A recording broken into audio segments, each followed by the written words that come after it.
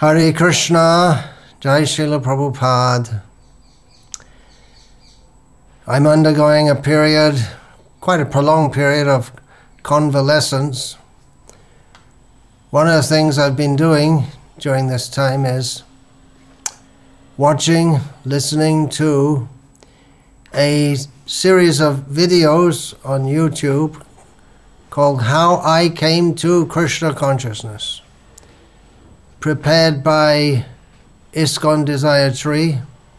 Many thanks to them for that and for so many other things, in which it's mostly quite short talks by devotees from around the world on how they came to Krishna consciousness. It's pretty straightforward and clear, the title.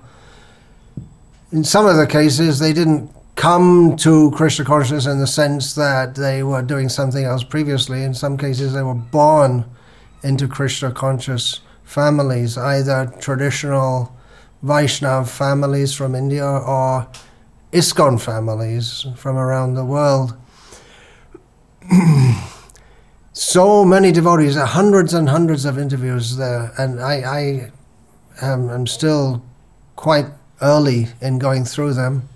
Very interesting, the different ways people came, seeing Krishna's activity, Krishna's present in people's heart and bringing them to Krishna by various means, and how different everyone is and how different their stories are.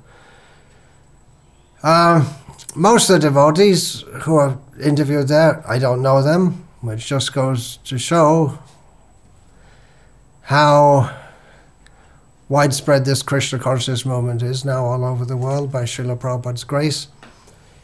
As tiny jivas, we can't know everyone as Krishna can. So many devotees from different backgrounds taking to Krishna consciousness.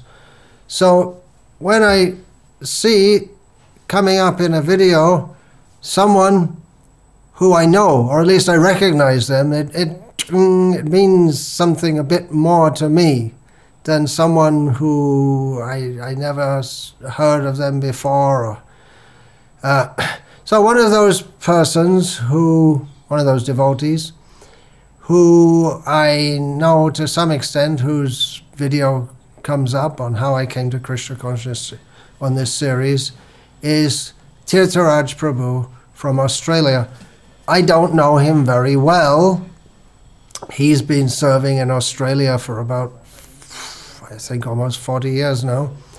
And my main field of service has been in India, so we haven't seen each other much. I really don't know him much, but I know who he is, and I can say I'm acquainted with him, and from a distance I appreciate that he's someone who's really dedicated their life in Srila Prabhupada's service. So he tells his story. He was in Australia, he was going to college, and then he wasn't content with that, he went to Germany. I suspect that his family background is German, and from there to London, and then on a flight to India via Afghanistan and Iran, and he's been chanting Hare Krishna and serving Prabhupada's mission for decades. Now, toward the end of his talk, he said that joining ISKCON was the best decision in my whole life. And immediately that resonated with me, without thinking, spontaneous. I thought, yes, for me too, it was the best decision of my life. And afterwards, I thought, wow, I was surprised how spontaneously that came, because for everyone, for me, for you, for Tirtharaj Prabhu, even for Srila Prabhupada, life in ISKCON is a struggle. Srila Prabhupada set up ISKCON with struggle, and there were so many problems and struggles all the way through. For most of us, we struggle with our mind and our senses. And to be frank, we struggle with ISKCON too, because as Satsvarup Maharaj put it in one of his abundant writings. Joining this movement means you have to associate intimately with all kinds of people, and maybe they wouldn't be the kind of people that would choose if you had they may not be exactly the type of people who you dream of associating with. They're all different kinds of people. And the movement's been through, let's face it, terrible problems. And the scars are there, and there's still so many things. I'm personally very concerned about many issues within the movement. But still, that was my spontaneous response. Yes, the best decision in my life. So I thought about that. Best decision in my life. At the time, I didn't really think of it as a decision so much, because I was impelled to. I had to do it. There was nothing left for me. There was nothing else to do. It's not that in this lifetime I'd been all over the world and seen everything and done everything. I was a kid, 18 years old. But I just felt I have to do this. There's nothing in this material world. There's nothing I want to do. I've got to do this. I've got to try this. I've got to try and find my way to God, to Krishna, by doing this. And what's the greatest advantage of being in ISKCON? There's so many, but coming to the lotus feet of Srila Prabhupada, that was only in ISKCON. Maybe you could say nowadays, in the year 2020, well, if I had the choice, I could join this organization or that organization and this and that. But at the time, this was it. Krishna consciousness means ISKCON, Srila Prabhupada. And the fact that I spontaneously said, or I agreed with Tirtharaj Prabhu, and no doubt he's been through all kinds of ups and downs and ins and outs, and the movement also, he's been deeply involved in that, in his area. But it just struck me that means that I've been overall, despite everything, happy with my life. And when I think back on it, that I had the chance to go out town to town doing book distribution in Britain and Ireland. Later I came to India, and I was doing pioneering work in Bangladesh and Thailand and other places, getting books translated and printed in all kinds of obscure languages like Tibetan and Newari and Khmer and things, so many things. It's been a great opportunity that Srila Prabhupada kindly gave me.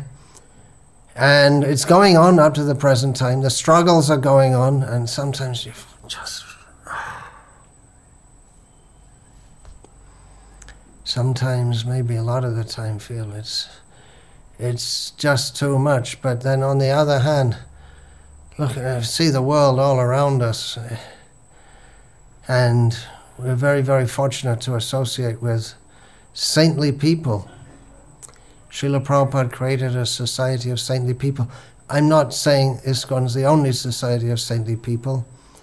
And one thing about living in India all these years is that I've had the opportunity to, living in India and especially pursuing the spiritual culture of India, I've had the opportunity to meet and associate with many saintly people from various Vaishnava lines. Mostly I don't go outside the Vaishnava lines.